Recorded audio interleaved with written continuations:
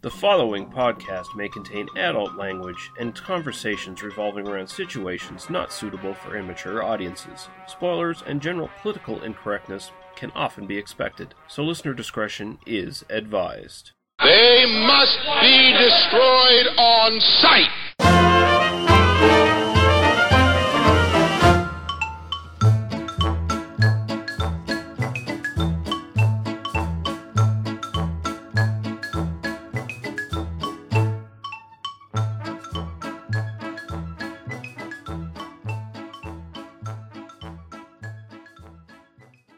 Okay, we're back, and we are now at episode 68 of They Must Be Destroyed on Sight, a movie podcast. I'm your host, Lee Mascusi Russell, and I'm joined by my co-host, I cannot pronounce the safe word, Daniel Harper. That does describe pretty much the way that I handle safe words, because the point of a safe word is really to make sure that no one can ever actually use it. So that's the way I play the game. So yes, thanks. Nice to be here. 68. Have we been doing this long?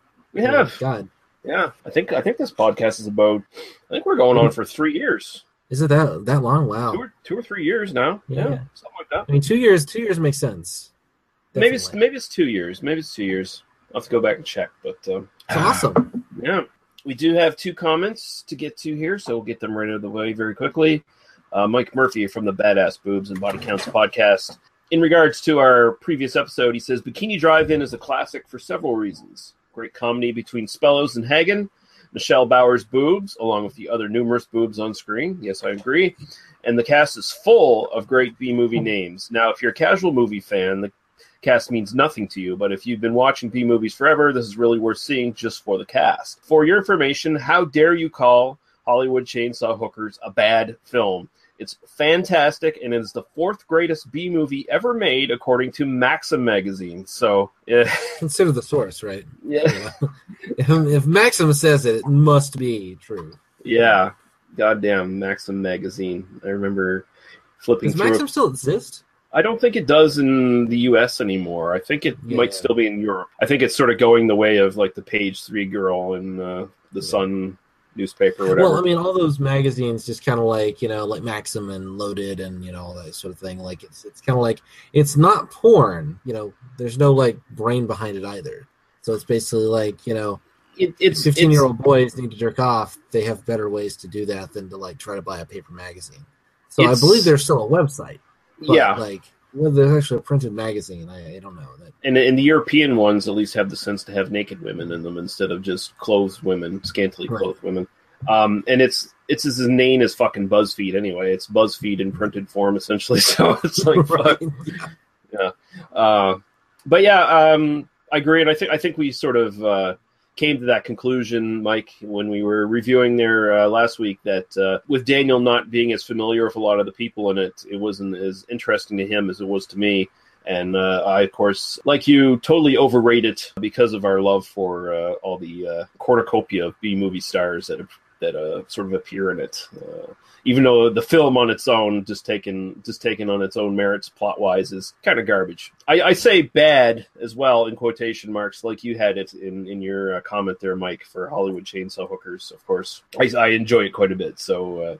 And we have one more comment from someone called CB Fall, not on the YouTube video, but on like the Google Plus half of where my YouTube videos go. So I just fell on this by chance. I didn't get a notification for it or anything. This guy's, I've noticed this guy's actually commented on a couple of our YouTube videos, and all of his comments are pretty much the same. I don't know if the person's trolling us or if English is their second language or, whatever, but here's his comment. Both movies are a total drag to watch. Great podcast. So I don't know. Is that a backhanded comment? Is that I don't know, but I appreciate the comment either way.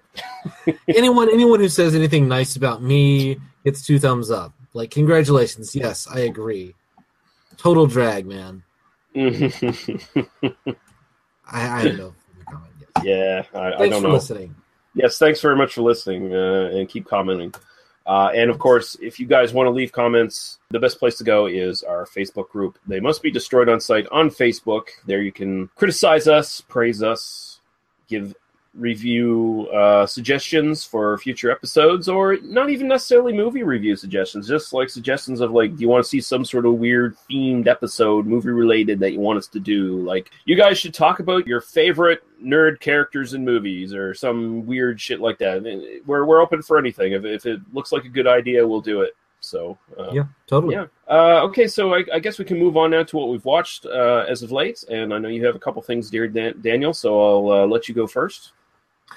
Absolutely. I saw 2 films this week, both of which were actually made in the 21st century, which is kind of astonishing. Come on, how can I see anything that's made like in the last 20 years? I did get to see Green Room. I actually watched Green Room immediately after we recorded last week. I wasn't quite tired yet, so I said, "Oh yeah, I'll watch the first half of Green Room, and then I'll watch the other half tomorrow or something." And I sat down and stayed up till 3 a.m. watching the entire film. This is a phenomenal film. Not as good as Blue Ruin. I'll say that it's a lot more conventional than Blue Ruin. I really enjoyed this. I largely agree with kind of what you had to say earlier. I can see this being a full-on review we do, so I'm not really going to say much more about it. But this is absolutely worth seeing. This filmmaker is one I'm going to be following from here forward. Yeah, this is some really good stuff. And I'm hoping that we get James Murphy on for that too. Maybe we can do the Skull and Green Room for an episode. I think that would be an interesting little twosome there. That works for me. And we can gang up on James Murphy and tell him how wrong he is about the ending of that film. I get where he's coming from talking about the ending, but I don't want to I don't want to get too into it without because there's no way to really do it without talking about spoilers, and people should see the film first. So of course, we're just kidding, James. Don't be scared off. We're not combative on this podcast. Yeah, no, so. James knows that. I don't think James is thinking. James is an angry Irish anarchist. I don't think he has anything to be scared of. Yeah. The other movie I saw this week was actually I went to the theater and I saw the new Ghostbusters film. Oh yeah, yeah. The most surprising thing about it was really halfway through the film, the guy just came and cut my balls off. It was just misandry all the way through. Actually, this was a perfectly fine little sci-fi action comedy. It is the best thing with the word Ghostbusters on it that isn't the original Ghostbusters. You think about all the sequels and all the terrible... Well, Ghostbusters 2 is pretty bad. Ghostbusters 2 is... I kind of grew up with that, so I kind of, forgive it a bit, but, it's not very good. And then you get the real Ghostbusters, and you get the anime series in the 90s, and you get all that stuff. There's a ton of terrible stuff with the word Ghostbusters on it. This is actually really good. It's a lot of fun. There's some really interesting kind of character stuff to it. It lives up to the original to a large degree. It's making some money right now. I liked it a lot. It was a lot of fun. I recommend people go see it. I'll have to watch it because I personally don't give a fuck about the controversy and all that shit that surrounds it. But now there's 2 friends of mine that have given it fairly positive reviews. You and actually Mike Murphy from Badass Booze and Body Counts rated it fairly highly on his Letterboxd as well. So I'll give it a shot, and I'll get back to you guys on what I thought of it. So yeah, it's just ultimately it doesn't hold up to the political side. That and really the only reason that there was this deeply political argument, the controversy is totally based on entitled dude bros who grew up with the original and don't like the fact that there's vagina in their favorite movie now, which is come on, dude, nobody's going to come and steal your old VHS copy of Ghostbusters, I promise. It's still going to be there. That is the main really silly point on that side of the argument, is that as if this movie is going to somehow erase the original in some weird way, and take it away from everyone, as if a bunch of women are going to come out and start burning all of your DVDs and VHSs of Ghostbusters, and this is the only Ghostbusters you can watch now, or Ghostbusters 2 maybe, but. But yeah, no, it's a lot of fun. It really does kind of live up to that kind of big populist entertainment thing. This isn't a very deep film. I think there is some interesting stuff going on. And actually, I just recorded a bonus with Spaceman with Jessica from Web of Queer. We talked a lot about it, so hopefully that'll be up either right before or right after this episode goes up, and I will just kind of point people to that for more detailed thoughts. But yeah, if you get to see it, I'd love to chat about it with you in some more detail. Right It's on. a fun film, and I'd recommend people go see it. I mean, it legitimately is. It was worth the $10. It was worth the movie ticket. It's Well, that's good to hear because all the trailers were fucking garbage. The first trailer was really, really bad. I think that they got better after that, but I also don't pay attention to the trailers. Yeah, comedy trailers just kind of suck, right?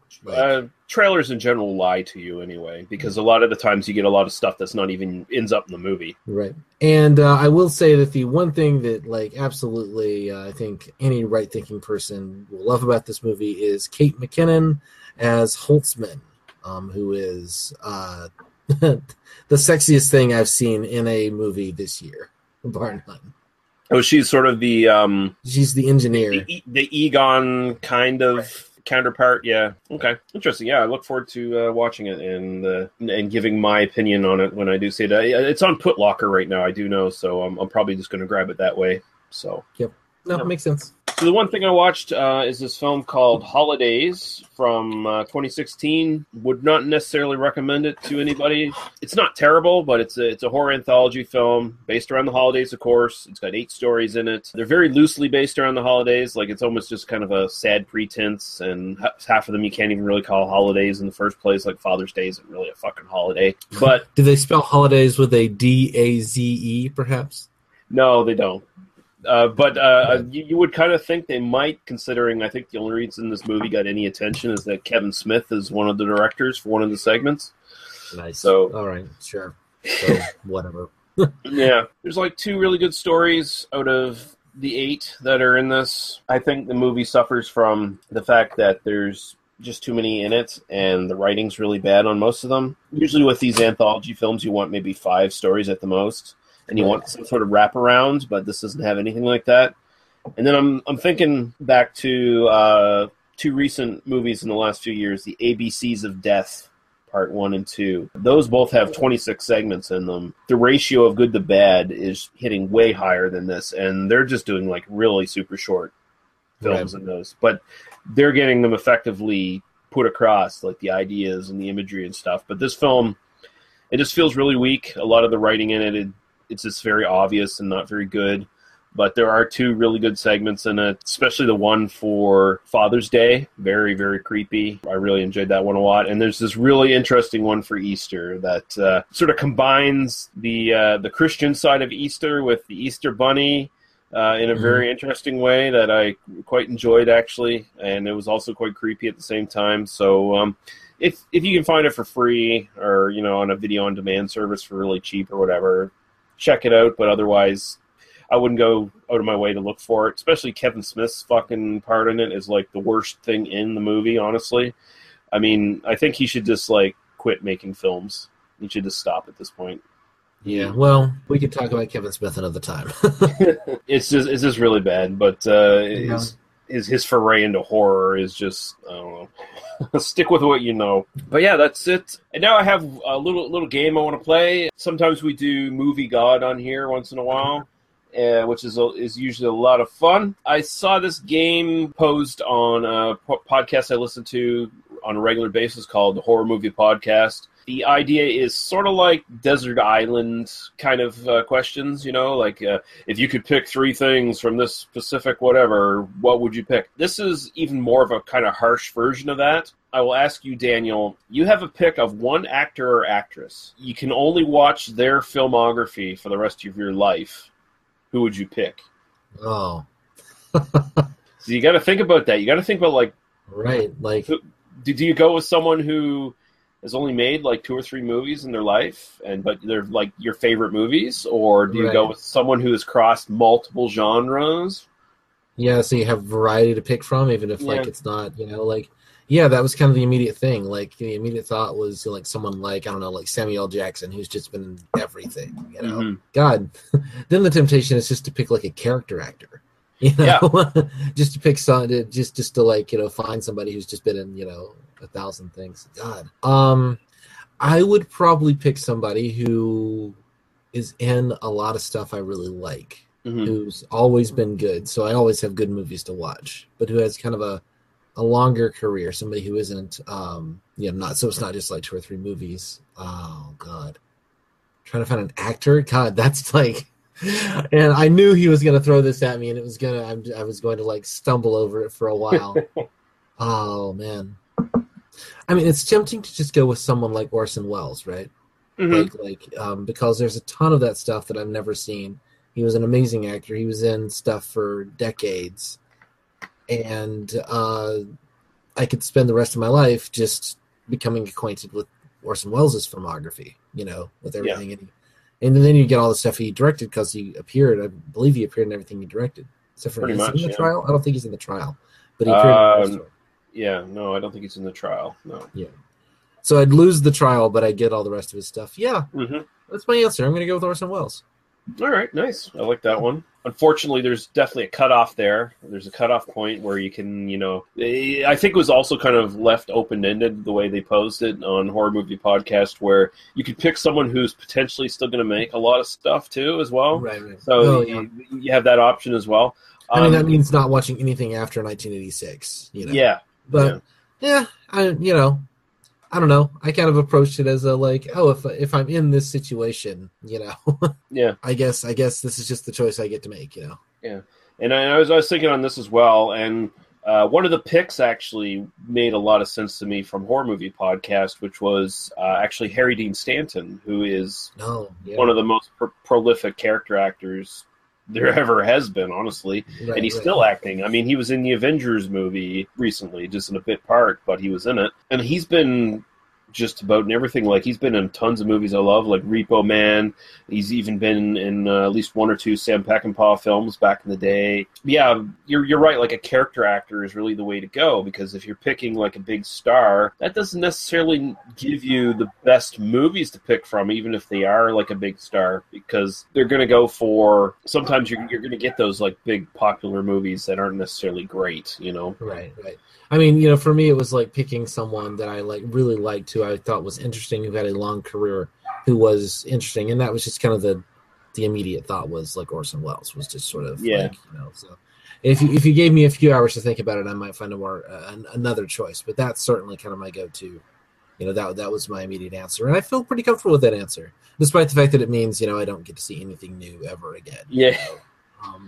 But, honestly, given the choice between watching, kind of old masterpieces or continuing to watch new stuff, I'd probably rather watch old masterpieces at this point, Although you might get a chance, again, what the fuck is that? The Other Side of the Wind. One day that's going to get released. Yeah. One day.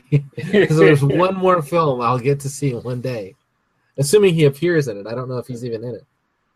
Or you could switch to like John, well, no, actually, no, that would be a bad pick. John Huston.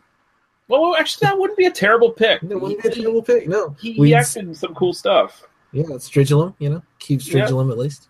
Yeah, Stridulum in Chinatown, and yeah. What a double bill, Stridulum in Chinatown. Put that. We should have done those two together. That would have been great. Yeah, no, that's a fun game. We'll have to definitely play that again sometime, or some version of it. Yeah, I can't wait till Paul comes back, because I'm going to ask him, and I honestly, I think I know who he's going to pick too. I'm pretty fucking 100% sure I know who he's going to pick, but we will save it. Whenever you get your fucking ass back here, Paul, get your shit sorted out and show up. Agreed. Clytus, I'm bored. What plaything can you offer me today? An obscure body in the SK system, Your Majesty. The inhabitants refer to it as the planet Earth. How peaceful it looks.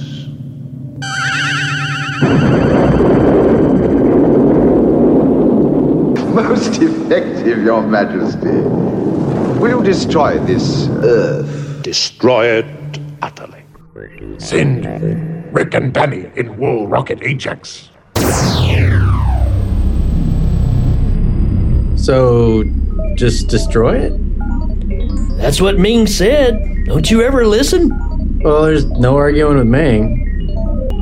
Hail Ming. Wait! You see those transmissions on the Visua screen? Crow? Nightmare on Elm Street? Chud 2? Black Belt Jones? Nightbreed? What's a critter? Oh, I've seen those things. Flash? I guess we could wait a while before the destruction. Yeah, and watch some movies. And talk about them. The Hail Ming Power Hour. Disobedience to Ming. For now. You can find us at Legion Podcast. You can find us on Facebook. iTunes. We're on Twitter. We're on Instagram. At www. You know what? Just Google it for yourself. Just Google it, you bastages. Hail Ming. Breaking 2? Electric Boogaloo? Samurai Cop. Army of Darkness?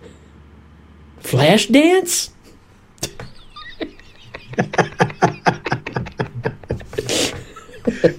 We might destroy the planet if it's Flashpoint.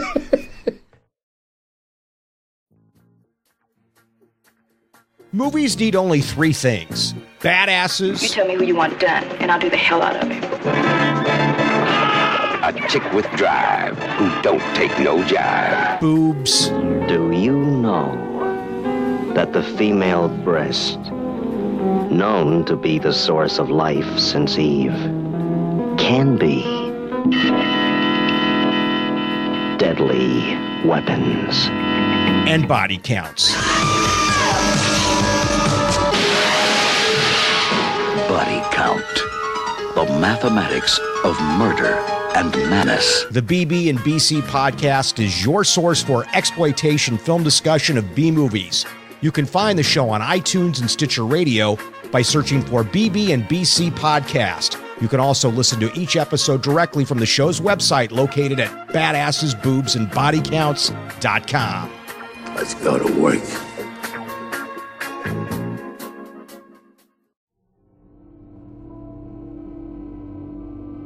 Looking for something different in your podcast library? Then why not check out the Podcast Under the Stairs?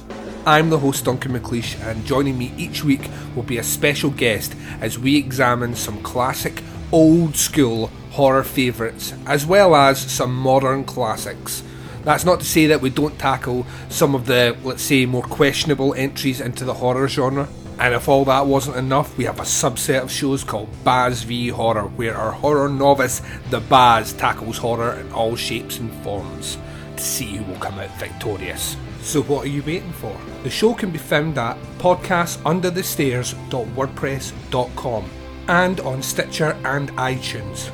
The Podcast Under the Stairs is a proud member of Legion Podcast Network. This is Duncan McLeish from Under the Stairs, signing off. But now we can move on to our movies for tonight, and the first one we're going to be checking out is Gas Pump Girls from 1979. Pump Girls are having fun now that school is out, and the whole town is there for the making. Hey, I hope I can remember everything I have to do. Don't worry, it's just 4 easy steps. Grab it, stick it in, squeeze it, and let it peter out. Gas Pump Girls, a motion picture delight when our girls change over a gas station and turn it into a fun station with sounds that will get you dancing while your tank is getting filled. We'll treat you like there's no one else in the world. 'Cause anyway, what's going on here? Don't you need just a teeny weeny bit of gas? I love it, dude. Hey, girls! Woo! Hey! Come on, let's go check this thing out. Hey, gorgeous. Can I help you with anything? Yeah. Would you hold this for me? Any way you do it, there's gonna be magic to it. I always have so much trouble with these things. Just what is it you're selling here? Gas! You gonna pump gas in my little pickup here? Would you like regular or super duper? 'Cause any way you do it, there's gonna be magic to it. 'Cause Gas Pump Girls, drive in and check them out. Directed by Joel Bender, written by David A. Davies, Joel Bender, and Isaac Blech. I'm assuming I'm pronouncing that correctly. I don't know. Starring Kristen Baker as June, Linda Lawrence as Betty, Sandy Johnston as April, Ricky Marin as January, Leslie King as Jane, Demeter Phillips as Hank, Steve Bond as Butch, Ken Lerner as Pee-wee, Dave Shelley as Mr. Friendly, Hunts Hall as Uncle Joe, and Dennis Bowen as Roger. And actually, Dennis Bowen is someone who's appeared on this podcast before. He was the redheaded guy in Van Nuys Boulevard. Nice. Yeah. That's awesome. Yeah, I figured there was some cross-pollination with some of these. So yeah. So, Daniel, if you want to move on to your synopsis. In an ode to the power of working women everywhere, this is a film that dares to ask the question, what if recent high school graduates with nice racks had decided to put on skimpy clothes and pump gas during the tail end of the Carter administration? The answer, it seems, is more akin to sexy hijinks and socioeconomics, which is a shame for the policy wonks among us, but a boon for those looking for vintage female nudity and silliness. After her Uncle Joe has a probably fake heart attack and can't run his struggling gas station anymore, the lovely June gets a few of her friends together to sell the sizzle instead of the steak and help the business regain financial stability. Since the silly girls don't know anything about cars, they are assisted in this by both a group of young 70s handsome men and the three members of the Vultures, a biker gang that seems ripped off of some slightly more socially conscious Happy Days. Foiling them in their attempts at economic relevance is Mr. Friendly, owner of the major market gas station across the street, who uses his deep pockets, business connections, and ties to organized crime to challenge the gas pump girls' clear dominance of the TNA side of the oil industry. Will the girls reign supreme? Does a fake Arab sheik shit in the woods? Oh man, and I like this film. I'll just say right off the bat. And this is, of course, is the inspiration for Bikini Drive-In that we covered last week. I mean, it's so obvious. It's exactly the same plot almost, except it's set in a fucking gas station instead of a drive-in theater. Yeah, this is a vastly better film than Bikini Drive-In as far as and narrative-wise, it definitely is. And I honestly, I would argue TNA-wise, it also is as well. I quite enjoy looking at all the women in this one. This is a lot of fun. It doesn't have there's no brain anywhere in this. Mm-mm. This is deeply silly. It's got some charming young ladies. It's got some fun, kind of goofy, handsome men. The Vultures are something to on the screen, there's a sort of surrealistic brilliance to the Vultures. They're sort of a more competent version of Eric Von Zipper and his gang from the Beach Party movies. Is Right. what they are. Right. I mean, it really is like, so this film was made in 79, so you got to think like, okay, if you're a director in 79, so you say you're 40 years old in 1979, you're kind of going sort of like the teen stuff you grew up with, so you're talking about like West Side Story essentially, and you're talking like all the kind of so that's why they kind of look like 50s gang members with switchblades and like pompadours, but they're supposed to be these like 70s style tough guys. Well, I had they talk like knockoffs from Welcome Back, Kotter. So I had the assumption that essentially they were directly in a sort of rip-off of what was popular at the time, and Grease was popular at this time. I mean, they're very much like Travolta and his goons in Grease. Which is again kind of that, the 70s were becoming throwing back to the 50s, Yeah. But it is kind of like, we're like really cool teenagers in 1979, and we wear like greaser haircuts, and it's like, no. Yeah, they got the look down, and then everyone's listening to horrible disco music. Right. Yeah. My God, the music is terrible. But there's also kind of an American Graffiti kind of thing going on here, because you got that sort of semi-narration going on throughout the film from the DJ playing the songs. A real DJ, by the way. I didn't have his name written down here, but he was an actual authentic DJ who had a pretty long career in that and acted as well in a couple of things. But yeah. This is a fun, silly little movie. I mean, it is kind of like, I love the bit at the beginning, the thing I didn't talk about, where at their high school graduation, the dude, like sets up the thing where then she moves, and then suddenly it's like, oh, my top comes off, and then you get like 5 high school girls after high school graduation completely naked, not wearing tops under the robes. No, just panties underneath the robes. Yeah. Because, of course, it's that kind of movie. And not only do you have that kind of goofy little bit, the one girl is kind of into it. She's like, I kind of like having the attention. Like, she kind of keeps pushing her way back on stage, which I thought was like a real neat kind of like little subversion of that trope. And then you get to, that kind of sets up this the whole thing of the film, which is kind of about like, you can't just give your like body away. You've got to like sell your body. You got to get money out of it, man, or else you're not doing it for the right reasons. Yeah. And so you do get that like slightly like, no, it's not free love. You got to sell shit. It's got to be the 80s. You know, we gotta really make some money here. You know, the go-go 80s. Like you got the sort of vague characteristics of the different girls. Like, so you got the main girl, and it's like, yeah, I'm actually kind of into showing my tits. Fine, that's cool. Then you have the one who's like, no, you got to make men beg for it and give you stuff before you put out. And then you have the one who's like the sort of more shy, kind of bookish one who's like, I wish guys would pay attention to me, but I'm just not hot at all, which is totally wrong, by the way. Plain Jane there, yeah. Yeah. And then you have the others who are just sort of like, whatever.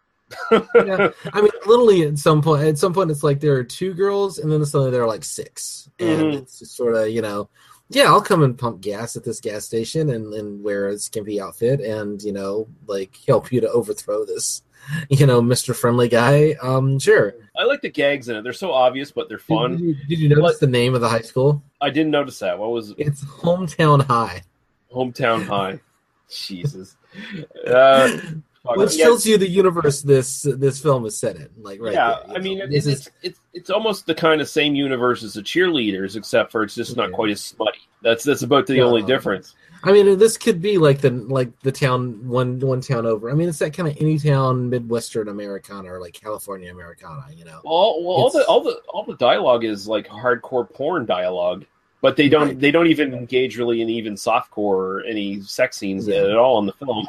there's just a little bit of I mean, there's a fair amount of nudity. I mean, but it's I definitely could see this being like a really fun drive-in picture back in the day. Like this totally makes sense. I watched this, it was on Daily Motion. So that's where I saw it. I found that version, and it's split into 2 pieces. So it's actually I kind of watched the first part and then kind of came back a couple hours later and watched the second part. But it's a really easy watch. It's kind of goofy and fun. There's this sort of there is this subplot involving some gangsters, which kind of is fun, you know, because they kind of show up and they're just completely dumb, but not nearly as dumb as the ones in Bikini and Drive-In. You know, these guys actually did like seem to like be able to actually have, you know, mental faculties above an autonomic nervous system. So, you know, it's you know, they just kind of get fooled by, you know, tits walking by and like, oh, I apparently need to go check out these tits. No, this isn't a trap at all. But, you know, it totally get knocked out by styrofoam boards. Yep, there's that. I really like the scheme that the gang gets to take gas from the other side. I mean, you got to think of like our heroine here, June is actually like she's really good at this. Like she's kind of clever. She's kind of coming up with different ideas, and I mean, you know, it's all about like basically we're going to distract men with our tits. And then we're just going to take what we want from them, and that's sort of what all her schemes sort of amount to. But you know, the car scheme in particular, the gas scheme in particular, I thought was fairly clever in terms of, you know, and it kind of relies on the way that the gas pumps of the era, you know, worked in terms of they rolled completely over. Not a deep film, but definitely really enjoyable. And you get a song. You know, June sings. Yeah, song, you get a little brief musical moment. You know, I was just half expecting it to be like the Rainbow Connection right there because of the way it was shot and everything. Yeah. You notice the name of the gas company in the beginning? Well, I know the evil one is Pyramid or whatever, right? Sure, right. But like on the gas pumps themselves, they're all selling Hevon gas. Oh, all lowercase. God. So very clearly they just took the C and like the R and then just like crammed it together and then like changed the logo slightly. I mean, they literally just like took spray paint over like big parts. Yeah, of it. So, great. It's little. They're not even like uppercase or anything. It's just completely chevron with like pieces taken out of it and moved around. So. Hey, that's an artistic decision from the company. Yeah. Come on now. Hey, it's just a thing, you know. It's just what they're doing is they're selling like off-brand Chevron gas. That's one of the businesses failing is because they're getting sued by like Chevron for copyright infringement. Hey, but but you know, here's what you do. You according to this movie, all you got to do is mix regular with super duper, and you get more mileage out of your car. Yeah. No, that's the thing. Yeah, no, it's a special blend, man. Yeah, and the gas attendants at the rival place who. You know, they're supposed to be guys who actually know their job a little bit better than the bikini girls at the other place. They're like, that really works. Like, They're the most easily fooled team of mechanics and. Well, and like we work literally like pissing distance from this other gas station, filled with beautiful women who I'm sure we've looked at. Mm-hmm. And yet, when a carload of beautiful young women wearing bikinis shows up, we have no knowledge of them. Like, who are these people? I don't know. These are just random people who show up. Yeah, this is kind of goofy fun. There's nothing really particularly deep in it. I mean, the one other thing I'd say is that it does kind of capture that like late 70s like gas crisis thing. Mm-hmm. It does feel like it's sort of like made right in that particular moment. And it does seem to be, kind of like the idea that they're running out of gas, even though in this movie it's set up as this kind of manipulation by, Mr. Friendly and his pals. It does feel like it's like one of those things that a year or two earlier, or a year or two later, might just not have been in the film, And then you get Arab sheiks at the end, and actual people of Middle Eastern descent. Who laugh at the fact that our heroes are dressed in this ridiculous costume. I kind of like that element, so that was fun. And how about the guy who owns Pyramid Petroleum Company, by the way? In one of the most, and this was actually kind of carried over as well into Bikini Drive-In, but not quite to the same degree. But like in one of the most unrealistic plot twists of all time, the president of this oil company develops a conscience on the spot and does the right thing. Like it's right. I mean, anything that makes him money, right? I mean, I do kind of see like he would just kind of look at it and go, "Yeah, girls in bikinis, like selling gas. Like, yeah, I can make money off this. Anything that makes money, like these guys will do. They don't give a shit. So that kind of struck me as I admired that element in Bikini Drive-In, and I admired it again here. Just kind of like it is sort of, and now the movie's over because all our problems are solved because we sold out to the man. Yeah, congratulations. Poor old Uncle Joe. Now he's not. He doesn't own his own shop anymore. Yeah, he's working for somebody else. There is that like dark underbelly of it where and this was the kind of thing that was happening in the gas stations at the time. That was sort of the start of it, where all these mom and pop owned gas stations were being taken over by companies, and sometimes they'd keep them on to run them. Sometimes they'd just run them out of the gas station. Right, yeah. I mean, it's total. I mean, that's what they do. Okay, we're homogenizing. We're doing all this, and like if you're not going to play ball, we'll just take you over, or we'll outcompete you because we can sell cheaper than you because we have economy of scale. Yeah. This film isn't really about that, but I mean, it's happening in the culture at that time, and it's got to be. I mean, ultimately, you've got kind of the big greedy, like the big like fancy gas station, and then you got like Uncle Joe's. Yeah. And then the way we combat that is tits. Yeah. You just put tits in front of people, and they'll come shop here instead. And I love the girl inside, and she's doing the announcements. Come on, you want to pull in here. You want to fill it up. Yeah, come in a little closer. Don't stop now. Keep going. Yeah. Not suggestive at all. Just like the instructions on how to use the gas pump handle and everything. Which is but I will say this, like when you think about it, Mr. Friendly, he's going to win out in the end because he ends up working for the other gas station. But I mean, Uncle Joe, he's probably not going to last very long. So so Friendly's going to be promoted pretty soon, and he'll be running the gas station again, and he'll have won. I like to think June will come back, and she'll actually run the gas station because she had a head on her shoulders. I kind of she'll go to college, and Joe will last long enough to kind of get through that, and then he'll retire, and she'll come and she'll keep the books. And in today, she's like the retired person who like ran like a chain of like franchise gas stations. Yeah. So she had like 30 or 40 locations, and like lived a good life. That's my headcanon for these characters. Yeah. So there also, I would mention, like when there's the scene at the Pyramid Petroleum there, I just like the little moment where the receptionist answers the phone, and like the phone ring is this little Egyptian phone ring that's playing. I thought that was kind of cute. Yep. Kristen Baker, by the way, is really well known for Friday the 13th Part 2, and unfortunately not as a substantial role as what she had here. That one, she's just basically known for looking really good in short shorts, and that's it. Well, she does that here as well. Yeah, so, but more. And Sandy Johnson who was a Playboy playmate, was Michael Myers' first victim in Halloween. Nice. Yeah, Awesome. His older sister. Once again, like horror movie, titty movie crossover. So that's pretty cool. In a lot of I didn't look much into the cast. I was just kind of, I did a glance through, but didn't. A lot of these people actually had, fairly good careers afterwards. One of the Vultures is still working, right? Mm-hmm. Like the main guy who's in the Vultures. I didn't write down his name or anything, but like one of those guys is still working.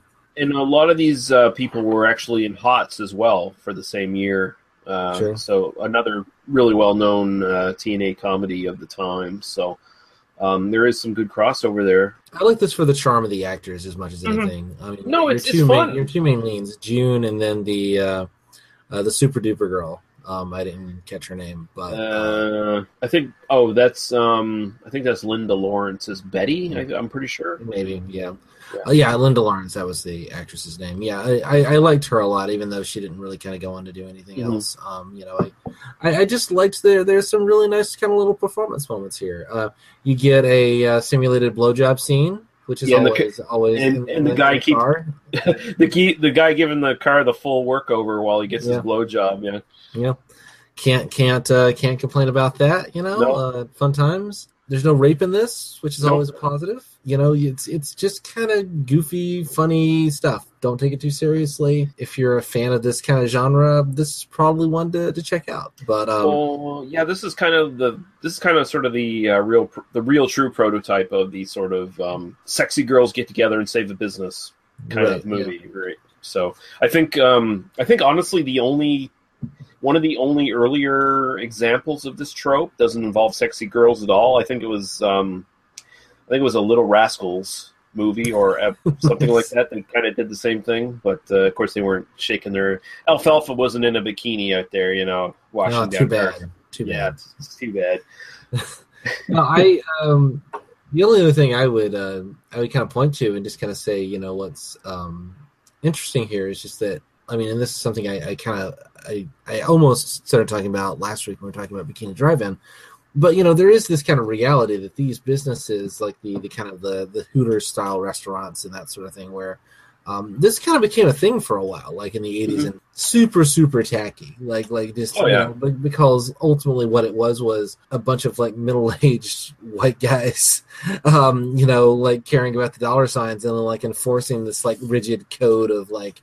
I don't know if you saw, like the Smoking Gun put up like a like an employment agreement, like a non-disclosure agreement sort of thing that Hooters waitresses have to sign. Like the rules of like how they have to like groom in appropriate ways and that sort of thing. And I mean, it's just this horrible regimen of like stuff you have to do for what's essentially a minimum wage job. It's a really kind of do they even get tips at Hooters? Are they allowed tips? They do get tips. At Hooters. I mean, it's a tips job, but like I just kind of treat any one of those jobs as like it's not a particularly lucrative like place to work. No.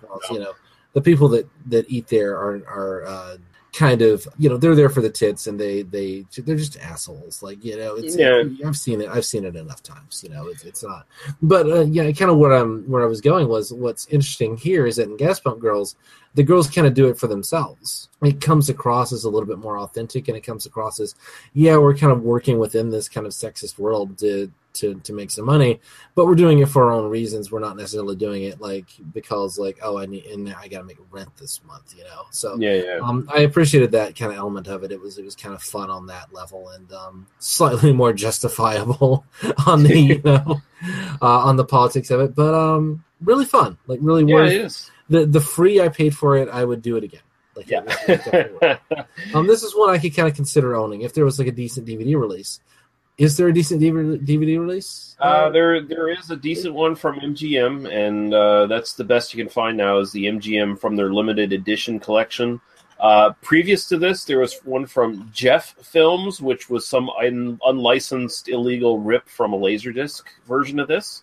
And of course, then there's still probably some VHSs floating around for $8,000 if you want to really look that hard for them. But yeah, you can get a decent MGM DVD of this. And honestly, those prices are probably pretty bad too. I didn't check, but they're probably pretty egregious on eBay. So go to Amazon. The Amazon prices looked halfway decent. Still probably a little bit too much, but If you really need it, it is available. I think this one is actually streaming as well. Is it? Yeah, hold on, I'll look it up real quick. Because I was looking at how to get it because it wasn't as obvious as I thought it would be. But yeah, you can rent this for like $3 or buy it for $10. Streaming on Amazon.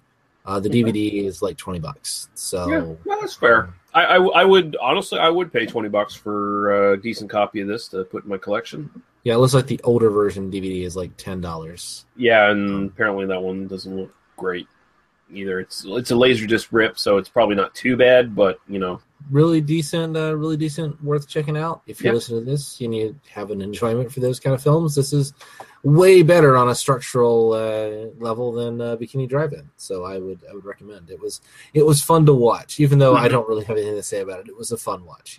Yeah, it's very light and fluffy, but goddamn, the girls do look good in it. We can now move on to Eurotrip from 2004. For centuries, Europe has offered American tourists its culture, its culinary arts, and its mime. Can we please just get out of here? This guy is really creeping me out. Now, it's payback time. 2 friends, 2 twins, 8 countries. Europe. You know there are a lot of other empty compartments. What the hell are you doing? Oh, mi scusi. Oh, no! Uh-oh. What? Big tunnel. Who's touching me?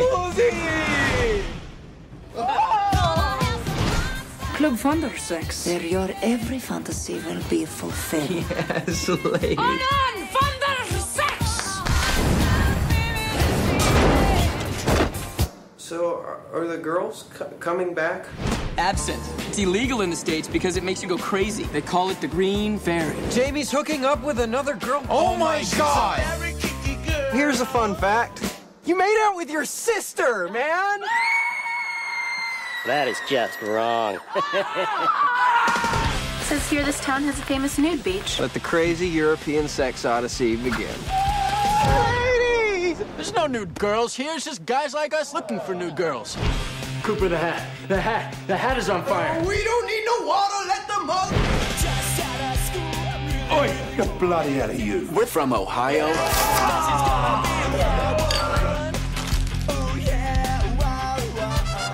Stop! Hammer time!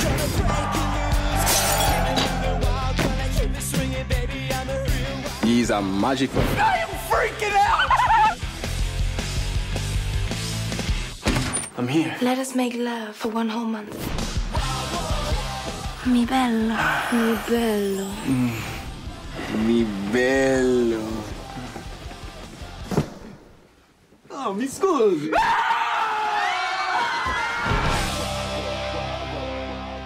No actual Europeans were harmed in the making of this film.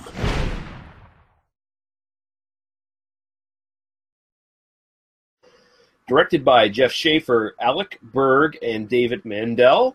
Written by Alec Berg, David Mandel, and Jeff Schaefer. Starring Scott Mechlowitz as Scott Thomas, Jacob Pitts as Cooper Harris, Kristen Kurek as Fiona, Kathy Meals as Miss Thomas, Nail Ishkavov as Bert, Michelle Trachtenberg as Jenny, Travis Wester as Jamie, Jessica Bors as Micah, Vinnie Jones as Mad Maynard, Fred Armiston as creepy Italian guy. We will definitely talk about. Yes, and Lucy Lawless as Madame Vandersex.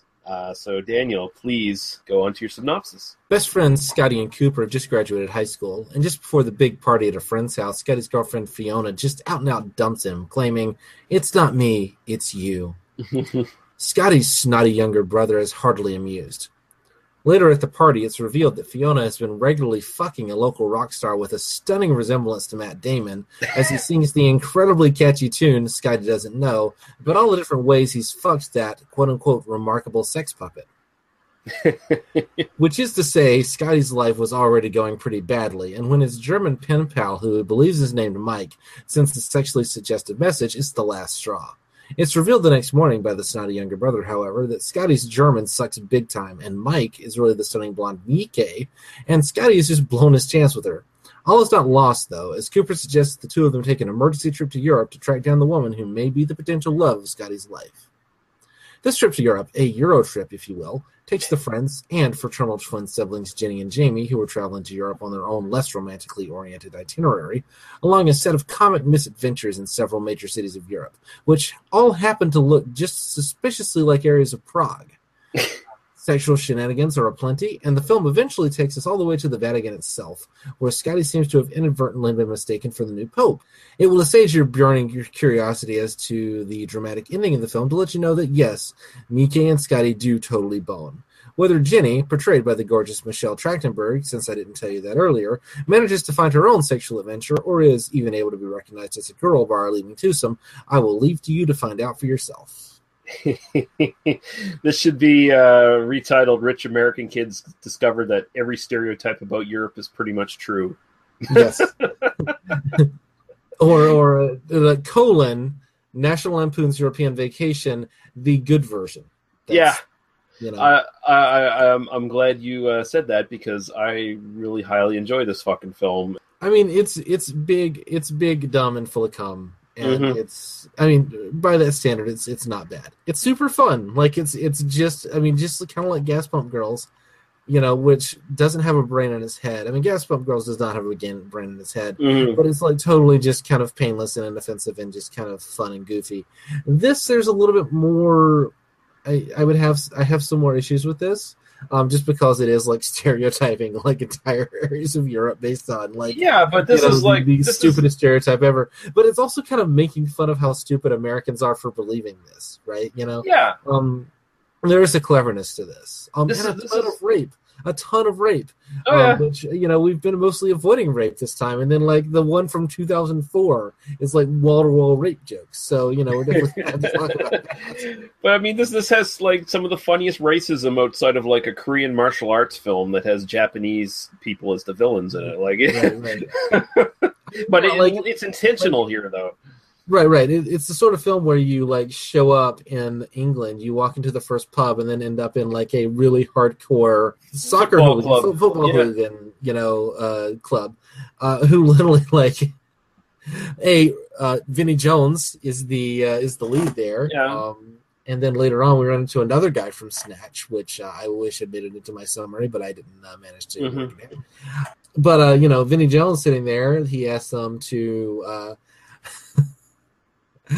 Sing Your Man You song, and they adapt remarkably to that. I do admire the pluck, you know, shown by our heroes here. And then they just become fast friends. It's just sort of it's that kind of movie. I mean, it really is just you know, it's almost like I have a hard time even thinking people are going to get all that offended. Like, you know, I kind of imagine, because I'm from Alabama, so I can kind of imagine like, oh, we showed up in Alabama, and then like we walked into a Klan meeting, and I'd be like, yeah, that's kind of what it happens. Yeah, I get that. You know, the movie Hostel came out in 2005, and Hostel essentially lifts the plot of this film, except for what it does is when you get to the Club Vandersex section, instead of drugging the people and shipping them off to a place like Bratislava and having them murdered, they just do nasty things to poor Cooper's butthole. But right. Which, I mean, you know, the Club Vandersex section, A, like, I totally forgot Lucy Lawless was in this. So, you know, go Lucy Lawless. B, that's tame, man. Like, Cooper, come on. Like, you know, I don't understand he's 18, but, like, you know, come on. No, that was pretty tame. But, of course, that's the joke that all these Puritan Americans who've never had sex with more than one partner at a time. And oh, this poor American. They are supposed to be 18, so we do have to kind of give them like some credit for certain things. But there is this sense that the film really just, particularly the Club Vandersex portion, because do you get the impression that this is like completely not a commercial venture, but like it's just a like. It's totally for Lucy Lawless's pleasure that she's not getting the enjoyment out of it. And she's just got this like bevy of beauties who like show up and like seduce him, and then suddenly it's like, and now we're going to abuse the Americans. I kind of get the feeling like she went to America and had a really bad time, so she like advertised things in ways that like Americans are going to be drawn in, and then so she goes, "Oh, he's an American," and then so everybody knows, "Oh, this is what's happening. We got it." Yeah. Super rapey. super played for laughs, but also played as a very traumatic experience, right? Whereas the rapists are not the heroes of this film. They it's played for laughs, but at least they're not the heroes. Which again, this is a morally relativist position I'm taking here because, But did you catch the names of the two big muscle dudes that she has? Hans Gruber from Die Hard. I did miss that. That's nice. That's really nice. Yeah, that's fun. Yeah. So, shall we go through the locations real quick, just to kind of because I was kind of interested in what your favorite segments, because this is very segmented to the different locations to go to. So every little bit is almost a self-contained little mini sketch almost, little mini movie. Yeah, sort of thing. I mean, I really love the Amsterdam sequence because that's kind of the one where all four kind of characters each kind of have their own story, because we've talked about the Club Van der Six thing with Cooper, but then Scotty and Jenny kind of go and they have the not pot brownies sort of thing. But then what's his name, the nerdy kid, Jamie goes into the camera store and meets this lovely young woman who was in Inglourious Bastards, by the way. Oh, was she? Yeah, do you remember the scene where the sniper hero Nazi guy is sitting in the cafe in France and he's trying to seduce? And then the soldier comes up with his young girlfriend and he wants you to write Amour Babette. Oh yeah, she's Babette. Ah, yeah. Interesting. Now I gotta watch that again. Yeah, you gotta watch that again. Man, she's fucking gorgeous. She is. And she really likes his camera. She really likes his camera. I kind of get the impression that this is just sort of one of those, she's not really into the camera as much as, she's just into nerdy guys, and she's like, let's go. Oh, well, she's looking for pretense. You want to go on a smoke break? And it's I don't smoke. I don't either. I don't either. Okay, yeah, this sounds great. And then guy from Vader shows up for 30 seconds and gets to be the not at all European looking or sounding burglar. So basically, I think this guy is like an American who got abused at Club Van der Sex and has then taken up thievery as a way of getting enough money to get back home from the traumatic experience he had at the hands of at the very talented and cruel hands of Lucy Lawless's character. So everything's full circle in this film, and really only because of the wealthy white kid from Ohio privilege that our heroes do not end up in a similar circumstance. Yeah, one of my favorites, of course, is actually the soccer hooligan segment, just because this is one of the ones that really highlights Cooper's sense of humor, which. He makes the really good jokes. He's not like your standard sex comedy where you have your main guy is your hero, and sometimes he's just really unlikable. All the characters in this are likable. It doesn't have that annoying best friend. It has the best friend who's actually kind of funny and kind of endearing in his own way, and he makes these. If we go back to Zapped, right, where we had Scott Baio, and then we had Willie Ames as the redheaded pervert, right? It's totally that dynamic, but it's actually done with charming and likable performers. Mm-hmm. So by the way, the guy who plays Cooper, I just found this out as I was literally looking at stuff on Wikipedia as right before we were going to record this. He had a kind of recurring role on Justified, which is one of my favorite shows. He was one of the detectives who worked with Timothy Oliphant's character. And I had no idea it was the same guy. He's really good in that show as well. He's a kind of I was looking him up on IMDb there, and he looks totally different from how he looks in this film now. Yeah, I mean, but you can kind of speak to the strength of his performance. That he's he kind of plays this kind of goofy. I mean, in another movie it would be the stoner dude, right? But he's not. He's not kind of played as that. He's kind of played as the slightly kind of con artist teenage kid who's just a little bit too clever for his own good sometimes. But yeah, he gets himself in cool situations, but usually they don't end too well for him. Like the hot tub scene, which was pretty fantastic. Oh, this isn't where I left my car. Yeah. And it's man.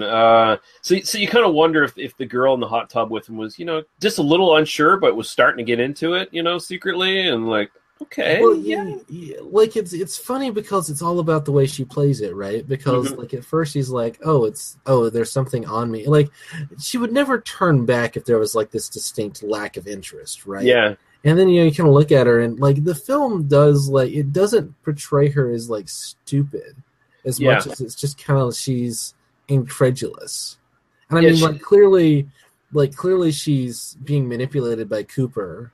But, like, she's kind of, like, getting you can read it as she's kind of putting on a show for him, right? Like she kind of understands what's happening, and she's her friends are gone, so she's like, yeah, I could probably slum it with this guy right now. We get 10, 15 minutes together real quick, Yeah. No, like maybe he's packing, who knows, That's totally us rescuing this film. Like it's not. Oh yeah. Like we're just pretending this film had that much thought in its head. This is the whole reason that scene exists is for the and there's your R rating right there. Yeah, they even say it right on the. They even say it right there, and there's your R rating. Yeah. Jump in. I didn't live. This isn't where I parked my car. Yeah. And, when he gets Club Vandersex, this is where I parked my car. This is definitely where I parked my car. Right. Yeah. No. Dave Mandel, one of the writer-directors of this, worked with Kevin Smith on as a producer on the Clerks animated series and some other stuff. So a lot of the people who worked on this, the producers. They did Road Trip and Old School, which I think this is a better film than both of those, honestly. I agree. And they also worked on a lot of Sacha Baron Cohen stuff, too, like a couple of his later films. I don't think they did Borat, but they did The Dictator and the one before that, the one where he's that gay fashion reporter or whatever. Bruno. Yeah. Yeah, I mean, there's a ton of, there's this kind of long history with, you do get, these guys who just kind of go on and they kind of write and direct and kind of comedy is hard. Comedy is really hard to kind of, and so it is kind of nice to see people kind of continuing on in the business. Euro Trip is not a great film, but it's a really fun film. And it's way better than you expect. I remember this is one of those that I kind of saw late night. Showtime or HBO or Cinemax or whatever. And, as you would expect, I'm kind of flipping channels late night on Cinemax. And I remember I kind of saw the music scene at the beginning, and then this guy that doesn't know scene. And I'm like, is that Matt Damon? What is Matt Damon doing in this? Why is he here? Why is he here? And this is right in smack dab when he was trying to establish himself in comedy. Because he had just, I think the next year he did that Stuck on You movie with Greg Kinnear and the Farrelly brothers. And he was kind of actively working and trying to kind of build his comedy chops, He had also kind of worked with Kevin Smith a little bit. So, and so I totally get that, Dave Mandel just asked him, hey, will you come on and do this? Come on and do this for a day and sing this song and be this, rocker guy and, feel up Kristen Kruk. Would you like to do that? And, yeah, sure. I would be happy to serve that role in this film. And this guy that doesn't know song is such a catchy tune. I don't know. I find it to be this, really, I actually listened to that song after when I had watched the movie and then I was working on stuff and I'm I just put on Scotty Doesn't Know. Well, it's a fun recurring joke too because it's so catchy and then you get the different version they're singing the song to themselves and then you hear the club remix version when they go to that club and stuff and there's actually kind of a funny irony here that I'm sure was not lost on Matt Damon when he took this role. One of his ex-girlfriends was actually stolen by Lars Ulrich. From Metallica, yeah. So he actually experienced kind of that kind of situation in his maybe that was the genesis. Maybe that was the real genesis of the film. I want to make a film making fun of my personal pain right now.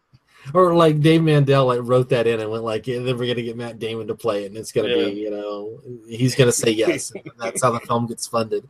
I would totally believe that would be a thing.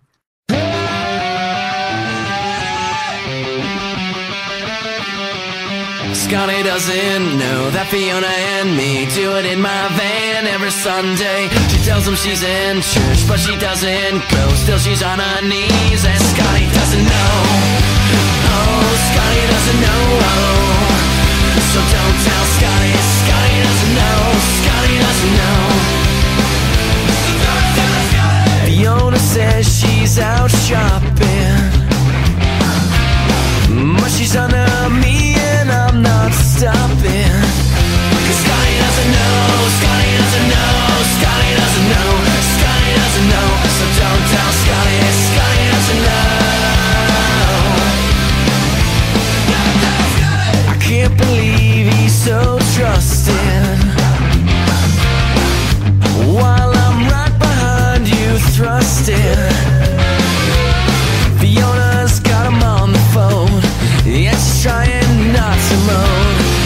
a three-way colony knows nothing, nothing. Scotty doesn't know, Scotty doesn't know, Scotty doesn't know.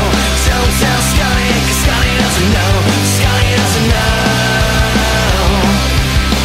So don't tell Scotty, we'll put on a show, everyone will go. Scotty doesn't know, Scotty doesn't know, Scotty doesn't know. The parking lot, why not? It's so cool when you're on top. His front lawn, in the snow, laughing so hard, 'cause Scotty doesn't know, Scotty doesn't know.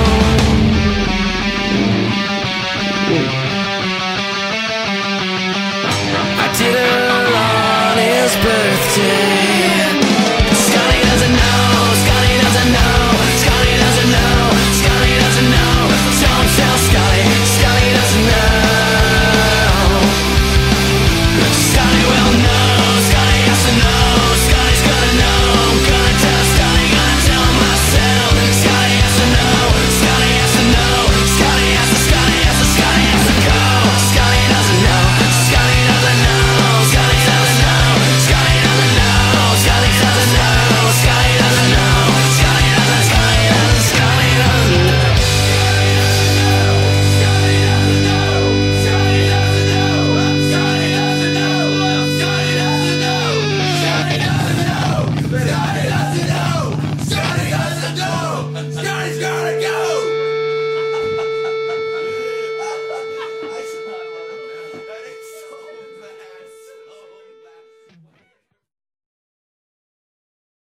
So they end up in England, then they go to France. Mm-hmm. And you get they're outside the Louvre, and I will say, like, this is, and I referenced it before. Mm-hmm. This film was shot in Prague. I went to Prague 6 years ago. This film so looks like Prague, like it really is. But the spot where where the twins meet up with Scotty and Cooper, I have stood in that spot. Like, I know exactly where that is. That's right in front of the Charles University in Prague. And it's a, like that square, like where they say the Louvre is, that's the National Museum, the Prague National Museum. It's only right around that corner. And I mean, like, big chunks of this film, like when they're in Amsterdam, they're actually like 2 blocks away in the spot that I also know. So it was kind of like I had seen this film, and then I went to Prague, and I didn't realize, like, I didn't think about it, because the thing with Prague is the architecture is different enough around different parts of the city that if you're shooting a film that's set in Europe, you can actually basically shoot one thing and pretend it's France, and then go around the corner and pretend you're in Germany all of a sudden. And it's a very common thing, and you see a lot of stuff that's kind of shot there. The Czech film industry kind of takes advantage of this. But yeah, no, I've literally stood right there in Jan Pollock Square, which is where that is shot, and it was a very, like, surreal moment. Like, when I rewatched this after having been there, and I went, "What the fuck? This is what?" So I just wanted to bring that up, that this film does kind of have like a little bit of a just a personal enjoyment for me, just because it is like, oh, I recognize some of these locations. Hey, that's really cool, because when you think about it, and this was a USA Czech Republic co-production, when you think about it, the Czech Republic is essentially the European Canada as far as the American film industry goes, because it's the good cheap place that you can get a lot of actors for a good price, and you get good locations. So yeah, you recognize that stuff. Like, I recognize, even though I haven't been in like a lot of major Canadian cities, I still know them fairly well enough where I watch Canadian tax shelter films that are supposed to be set in America, and it's like, that ain't New York, that's Montreal right there. Yeah, no, it's totally that way. So they go to France, and then they end up at the Louvre, and then you get the kind of faux like martial arts movie fight between the living statue and Scotty. I used to think that was like the dumbest little sequence ever, but I kind of enjoyed it this time. It's so just obviously, okay, let's take a little 3-minute section of this film and just kind of goof around with like this idea. I love the Buddhist monk or whatever. He sees the fight starting, and all of a sudden he's like, oh shit, it's a martial arts movie. Got to get that fucking music going. Right. Michelle Trachtenberg is in this. And she is so fucking gorgeous, and I'm so glad she was 18. She was 19. So I don't feel bad about drooling over her. But like, we're old men. Like, we are old men. I'm just kind of like, oh my god, this girl is looking at this girl then. I mean, you know, she's like 30 now. But like looking at it then, like, this girl is almost half my age. This is not a healthy place for me to be. You know? Hey Daniel, the way I look at it is, I'm just a couple $1 million away from it being respectable all of a sudden. So yeah, that's fair. Yeah, that's fair. So once I get those millions. Yeah. But she is so not just gorgeous, but so like funny and fetching in this film. Oh, she's really good in it too. Like, just a really good actress. I mean, she's a really great actress in general. Yeah. But like, you see her in this, and she sells this kind of like simultaneous like naivete and kind of sultry, like knowing sultriness, like really well. I really love the the kind of towards the end when she starts being like, yeah, I was really hoping to have this sexual adventure, and it's been not such an idiot. We could have done it while you were here, Cooper. You know. Yeah, well, she kind of... Sorry, I gave away the ending there. I apologize. Yeah, well, she sort of comes into the realization that she's like a lot more like Cooper than she realized, and that's kind of the reason they get along so well, is like almost like guy friends, you know, throughout most of the movie. And it's not until Cooper sees her bend over that he suddenly becomes sexually attracted to her. And it's almost like that cliche of take the glasses off and all of a sudden the nerd is really hot. It's sort of the same thing, but she bends over, so it takes off her glasses, and both are pretty effective. She could I mean, you look at it, you're like, holy fuck. Like, no, it's definitely a moment in the film and a moment in cinema history that will go down in history, really. Yeah. You can't blame him, is all I'm saying. Yeah. And it's funny because I honestly, like, when I first watched this movie, first time I watched this movie years ago, I actually kind of thought early on, the way they were playing it, that Jenny was going to hook up with the main dude instead. Like, it felt like, because you sort of got their friendship early on, that, yeah, they're really fast friends, they're really good friends.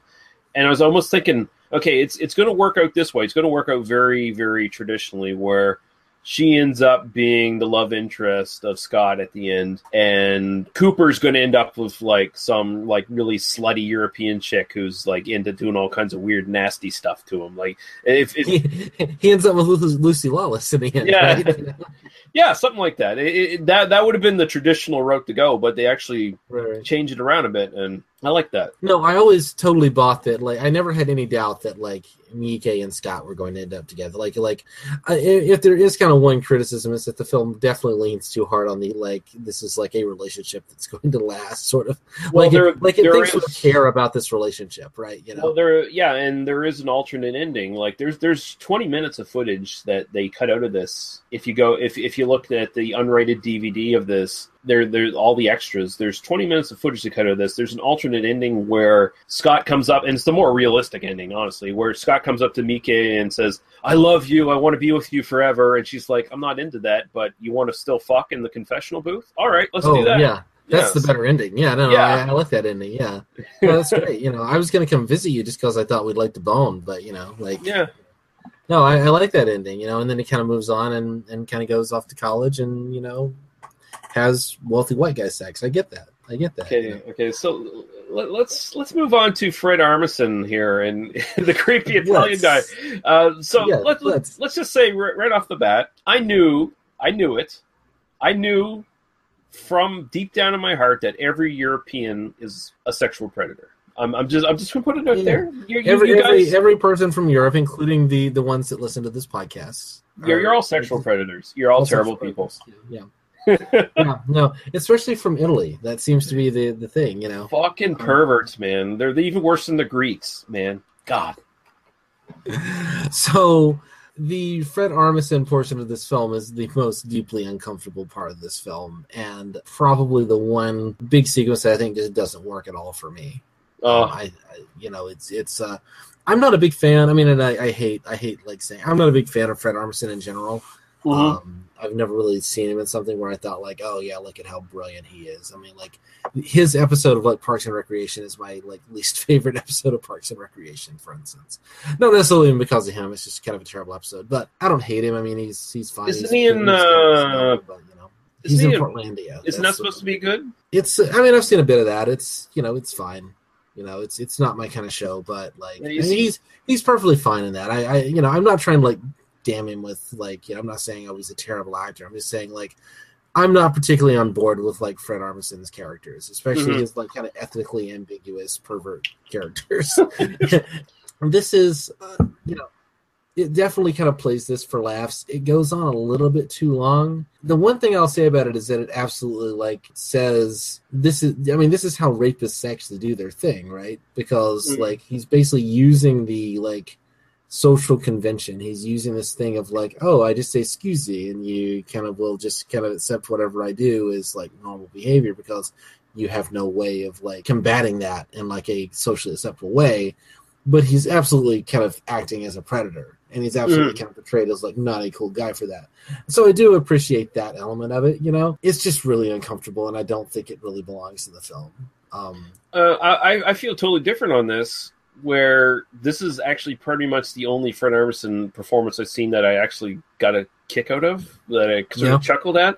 And I think part of the reason for that is I've seen so many sort of like European like titty flicks and sex comedies and stuff like that, where the main characters in films like that are not at all, they're not even like one or two places removed from what he's doing here. Like they're very much played in that way. And yeah, I mean, in reality, he's a disgusting fucking rapist pervert who should be just beaten on the streets. But here I guess I just personally, and I totally respect you not liking it. I found it really hilarious because I knew it was what it was being played for. It was being broadly comic, and I didn't have a problem with it. I do see it as broadly comic. I just see it as like more just uncomfortable and like kind of one note. I wish it hadn't gone on quite as long. I wish it was kind of a little bit more. I wish it did something a little bit different with it than what it does. I mean, I'm fine with it kind of being in the film. Would you have felt better if Vinnie Jones had beat the fuck out of him? Yeah, that would have been nice. Yeah, that would have been funny too. I would have liked that. Yeah. Hey, you get your hands off me mate's balls. I think Vinnie Jones should have just wandered through the film with these guys. You're right. He was the best. He was actually one of the best characters. Like they needed more Vinnie Jones. This is probably one of his best roles, honestly. And it's so little. More Vinnie Jones. Need more Vinnie Jones is like almost just a legit like an always thing. Like in every film, you know. Hey, Pride and Prejudice. I would need more Vinnie Jones, you know. You twat! You sitting there in your fluffy dress. You treat your man right. Finding Dory. Oh, it needed a little bit of Vinnie Jones. It really would have been better, you know. You stupid fucking fish. I will always think of Vinnie Jones as Desert Eagle 5.0. That's just... Bullet Tooth Tony. Yeah, and of course, and I had his name written down, but I didn't even want to try to pronounce his fucking name. But he's Raid something or other. He's in the film as well as the when they get to Bratislava, talking about the and that's actually my favorite, and it's so brief, but that's actually my favorite sort of comedic segment in the film is where they just meet up with him and they're in this like downtrodden Eastern European slum, and it's like, the Miami Vice new hit show in America, my friends and stuff. Like, yeah, that's really cool. Yeah, no, it's pretty class. I mean, it's kind of like that very like old joke, like, oh, we're 30 years behind things because we're in Eastern Europe and like who used to live under communism.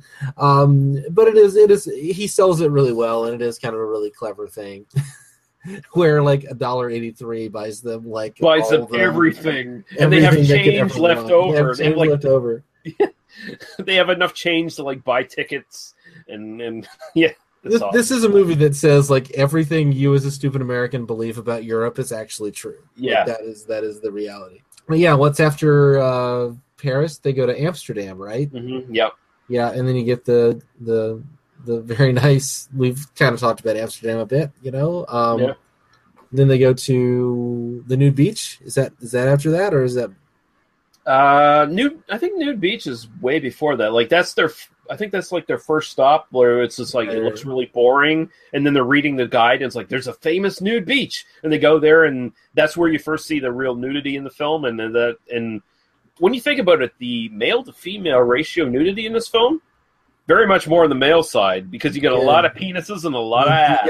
You got a lot of shaft in that scene. Yeah. So but yeah, no, that's a fun little bit. Of course, the way these films always do it is that male nudity is played for laughs, whereas female nudity is played for titillation. Yeah. So, but yeah, no, it's portrayed. At least there's some gender parity here, where you do get a nice set of schlongs out there who are all trying to rape Michelle Trachtenberg the second they discover she's a girl. And of course, you also get basically the scene that's on the front cover of the film, which is Michelle Trachtenberg in a bikini. Yeah. She's wearing these like weird frumpy clothes, and it's like, oh, nude beach? Okay, I'll take this shit off and let's get this going. And she's completely like, oh yeah, totally, I'm going to do this, Yep. And then it's like, no! They're trying to go to Berlin, they get in Bratislava, and then we go to Germany, and then... Yeah, and the little Hitler kid, by the way, the little boy from Brazil kind of thing, nod there. Yeah. And Bratislava, I forgot to mention, there's actually a Kurosawa reference in that. Oh, really? The dog with the human hand in its mouth? That's straight out of Kurosawa. Oh, nice. Yeah. I didn't because he uses that in like a couple of his films. So yeah. Most noticeably Yojimbo, where Toshiro Mifune first walks into town and the first thing he sees is a dog run past him with a human hand in its mouth. Wow. Yeah. It's been a long time since I've seen Yojimbo, and now I got to see Yojimbo. So Eurotrip taught me I need to catch up on my Kurosawa. That's kind of that's pretty badass, actually. I like that. Yeah. But yeah, they go to Germany. They see the weird German parent who's yelling at the maid, who's like way too old to be a maid at any at that point, and the little Nazi kid. And then they go. Jamie is a good friend and actually sells a super expensive camera so they can actually fly to Rome and catch Mika. Yeah. Which is nice of him, Mm-hmm. And then I do think that this Vatican sequence, again, it goes on too long. It feels like it's a little... I mean, it's kind of playing... It's trying at this, like, kind of farce, which the film hasn't really done till now. Because it's doing the whole, like... And then he turns out to look like the Pope, and they think, And it feels like... This is the section that kind of feels like, okay, and this is the kind of a little bit more mainstream studio comedy, like the dumb studio comedy version. This is the stuff that feels like, oh yeah, this is what National Lampoon's European Vacation was all about, Whereas the earlier stuff at least feels like it's got a little bit more sophistication to it, where you're not literally like setting people's hats on fire, sort of thing. I totally agree. Like that whole sequence, like you could see Chevy Chase doing the exact same thing. Like, yeah. To me, it's kind of like I kind of frankly don't understand why it's in the film, except like it sells the. I mean, you kind of get the Fromer thing where Jamie gets to kind of go off and, kind of have that experience. But you could have just as easily been like, oh, Mika isn't here. She's here at this museum in Berlin, and we're going to go to this museum in Berlin, and then he's going to track her down. You could have very easily just done that and then not done the, like, kind of silly, Pope stuff, which kind of goes nowhere. Anyway, that's kind of, I mean, my two big criticisms are basically... the Fred Armisen bit goes on too long, and the like stuff in Italy just doesn't make any sense for being in the film. Like the film should end in Berlin. The whole structure of the film is we're trying to get to Berlin to see Mike. That's where the film should end. It just feels like an excuse of we haven't hit every major kind of piece of Europe to do our travel log with, so we got to get Rome in. We got to get Vatican City in. So. Right.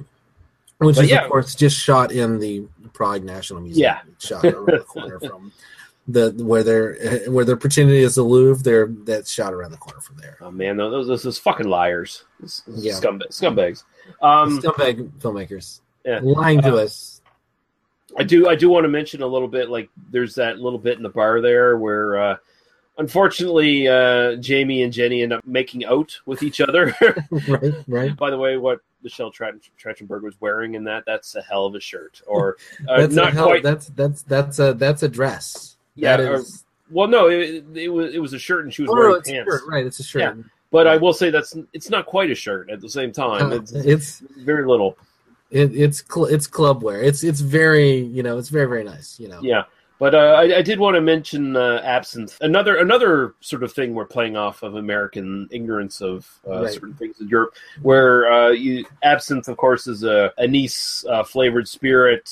It's taking from mostly botanicals from like herbs and flowers, and one of the big components is wormwood, which is slightly toxic. And, of course, there's always this sort of myth about it, popularized in like the myth is that it's hallucinogenic. Yeah, late 19th. It's like LSD, Yeah, like late 19th century, early 20th century. A lot of artists and writers and stuff used it, like Ernest Hemingway, Pablo Picasso, Vincent van Gogh, Oscar Wilde, Aleister Crowley, Edgar Allan Poe, and even Lord Byron all used it.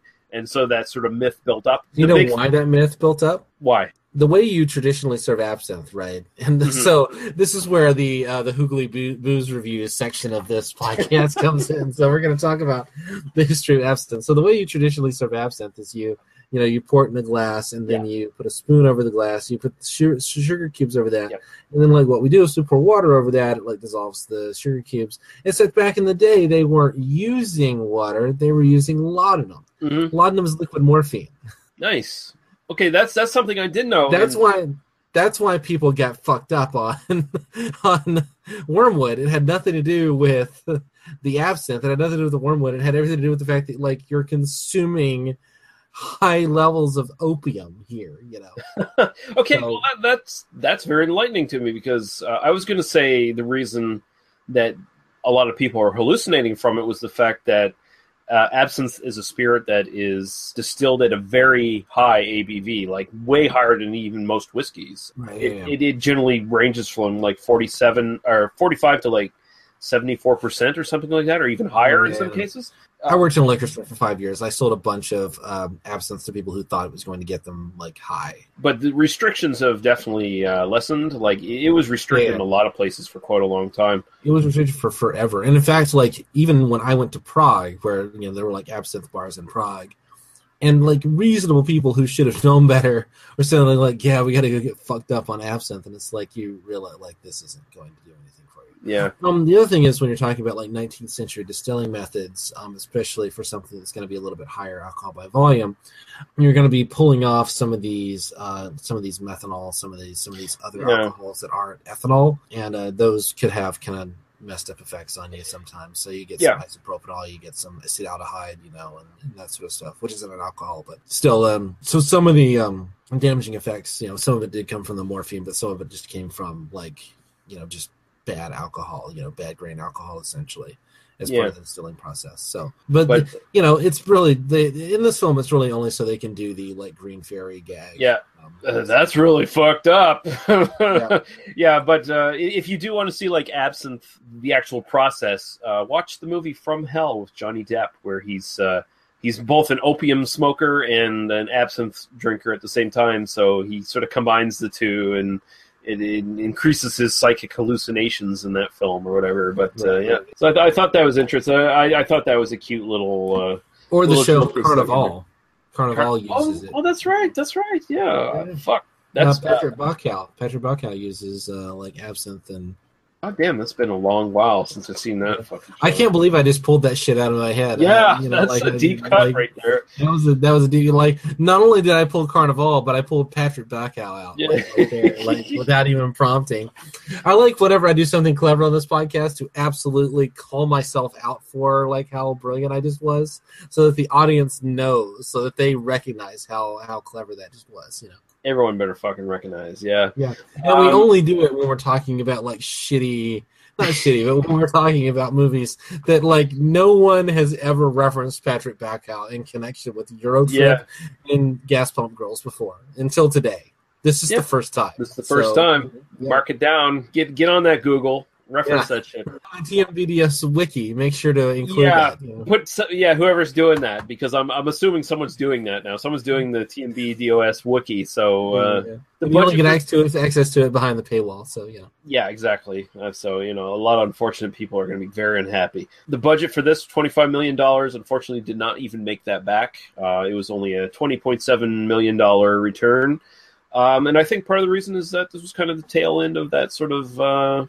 sex comedy thing that American Pie kind of shut off. And yeah, well, it's kind of after Road Trip, and Road Trip was kind of a bigger hit. I mean, because of the intense and burning star power of Tom Green, amazing, of course, and DJ Squalls, DJ Squalls, who is actually really, really good in one episode of Breaking Bad. He appears in the pre-credits episode. I think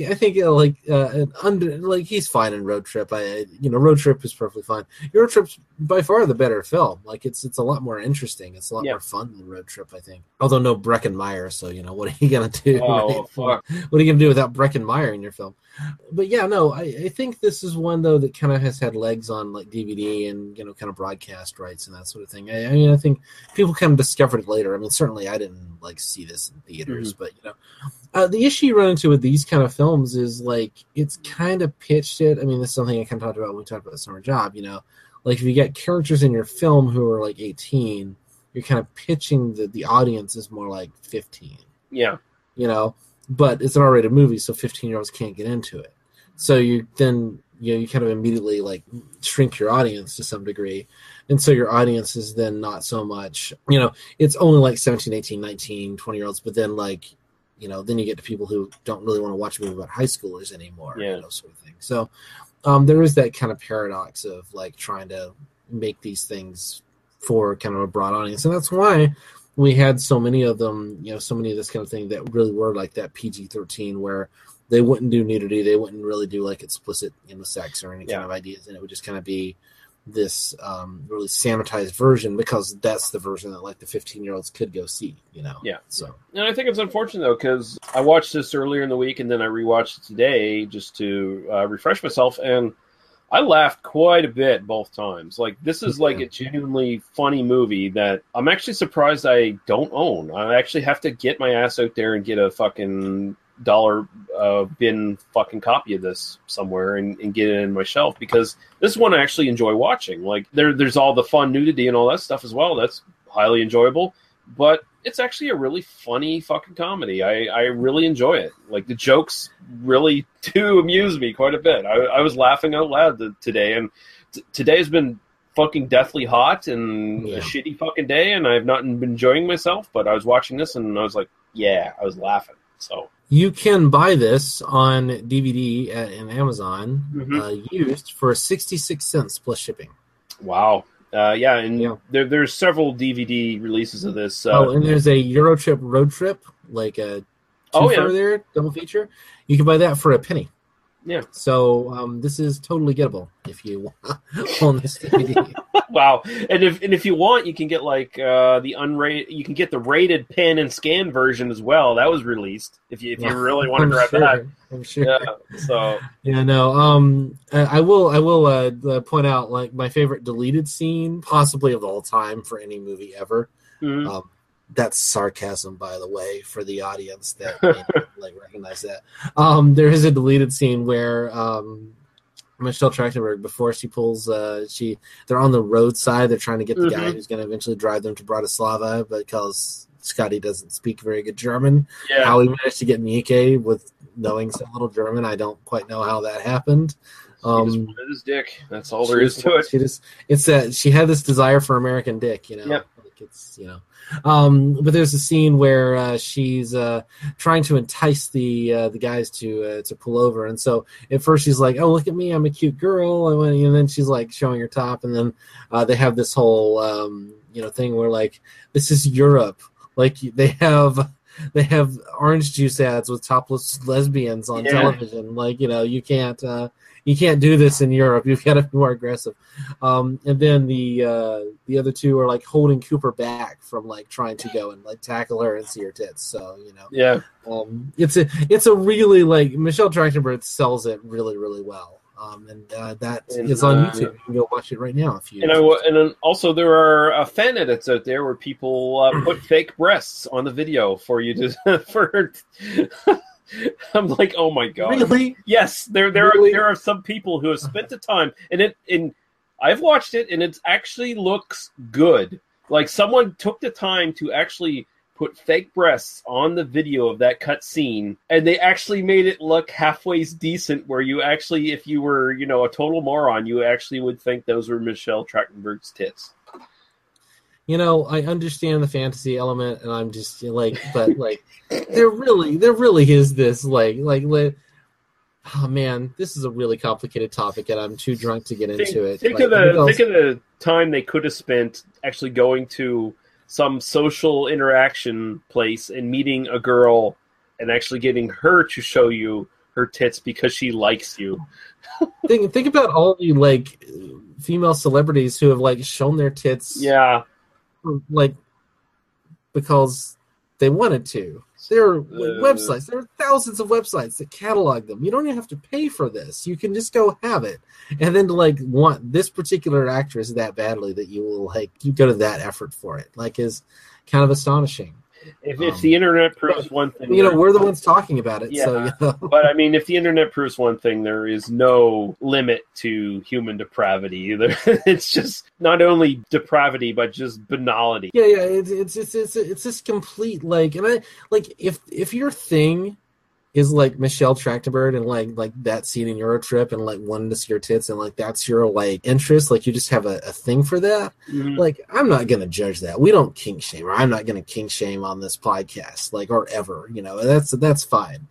But it also is sort of a lot of this stuff doesn't feel so much kind of exploring a kink that I just legitimately have, as much as it's Michelle Trachtenberg has never shown her tits on screen, and I think that's horrible, and I just want to take that from her, that agency from her. So, yeah, we kind of get into that conversation. Yeah, again, it gets into this complicated sociological phenomenon of why people do this, and the psychology of it is kind of fascinating. But Eurotrip, fun movie. Gas Pump Girls, also a fun movie. Yep. Check them both out. I like Eurotrip better than Gas Pump Girls. Gas Pump Girls, Yeah, it's kind of dumb. I mean, it's not this brilliant film, but it's just so much stupid, goofy fun. Oh yeah, and, both movies are incredibly earnest in how dumb they are, and But Eurotrip is just a bit more sophisticated. That's the only difference. Yeah. So yeah, Daniel, tell people where they can find you on the internet.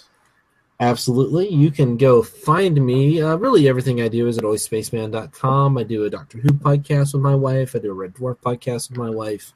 As mentioned earlier, I just recorded an episode on the new Ghostbusters film, which I'm hopefully going to get up here in the next few days. My wife's out of town, so I did that with another podcaster friend of mine. Just put up a thing about Stephen Moffat with a podcaster friend of mine.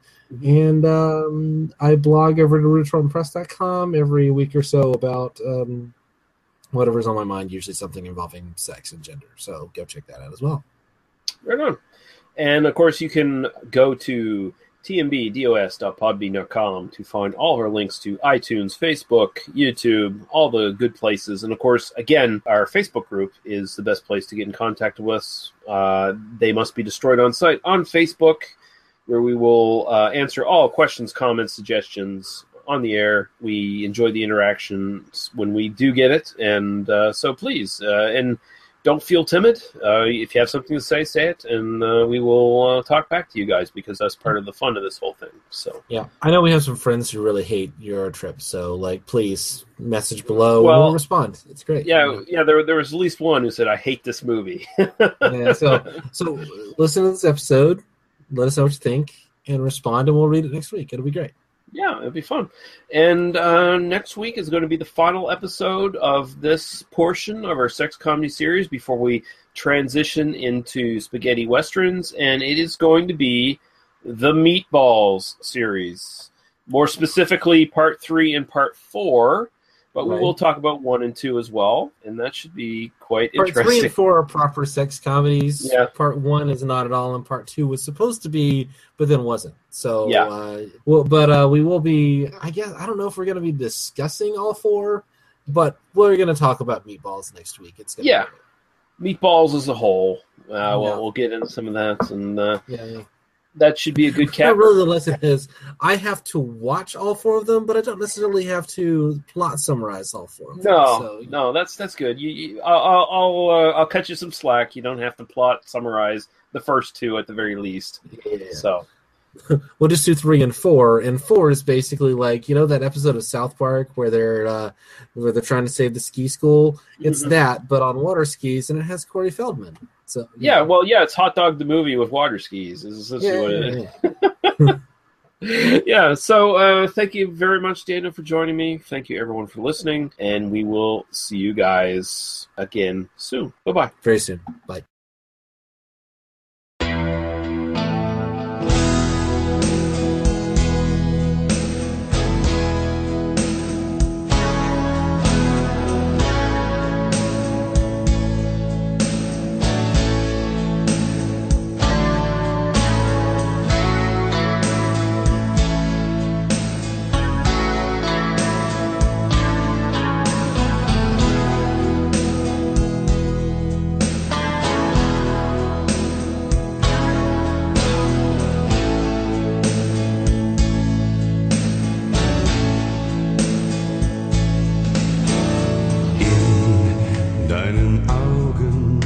So vieles, was mir sagt, du fühlst genauso wie ich. Du bist das Mädchen, das zu mir gehört. Ich lebe nur noch für dich. Du bist alles, was ich habe auf der Welt. Du bist alles, was ich will.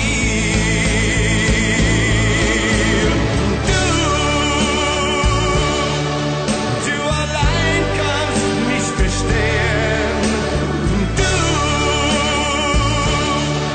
Du darfst nie mehr von mir gehen.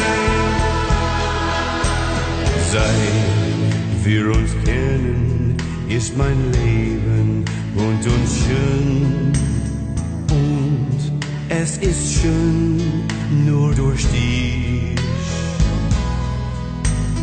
Was auch geschehen mag, ich bleibe bei dir. Ich lass dich niemals im Stich. Du bist alles, was ich habe auf der Welt. Du bist alles, was ich will.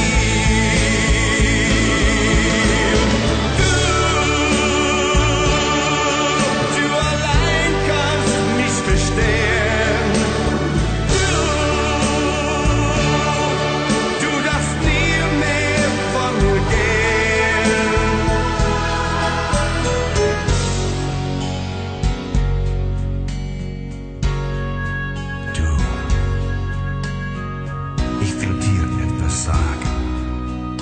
Was ich noch zu keinem anderen Mädchen gesagt habe.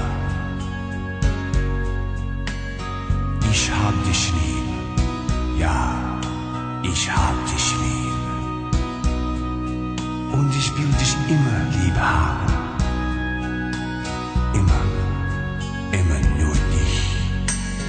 Wo ich auch bin, was ich auch tu.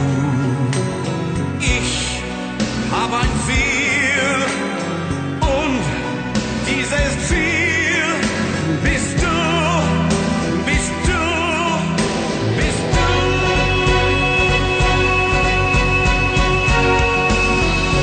Ich kann nicht sagen, was du für mich bist.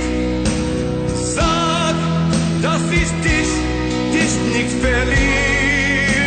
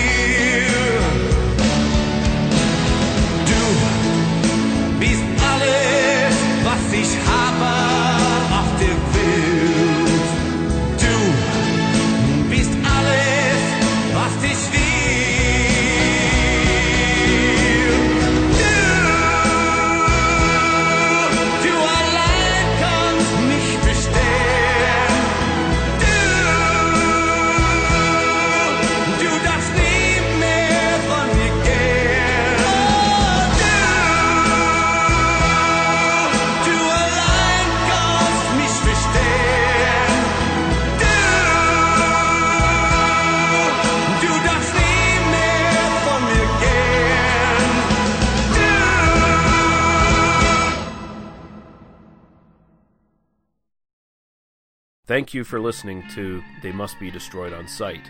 For past episodes, links to the host's other stuff, and links to podcasts and websites of similar interest, please visit us at tmbdos.podbean.com. There you can also find links to us at iTunes and YouTube, as well as our Facebook group link, which is the best way to get in touch with us. We welcome all comments, questions, movie review suggestions, and criticisms, and we do our best to respond to everyone. You can also find us at Daniel's recently launched oispaceman.com, where you can find his sci-fi themed podcasts about Doctor Who and Red Dwarf. Thank you. Drive through.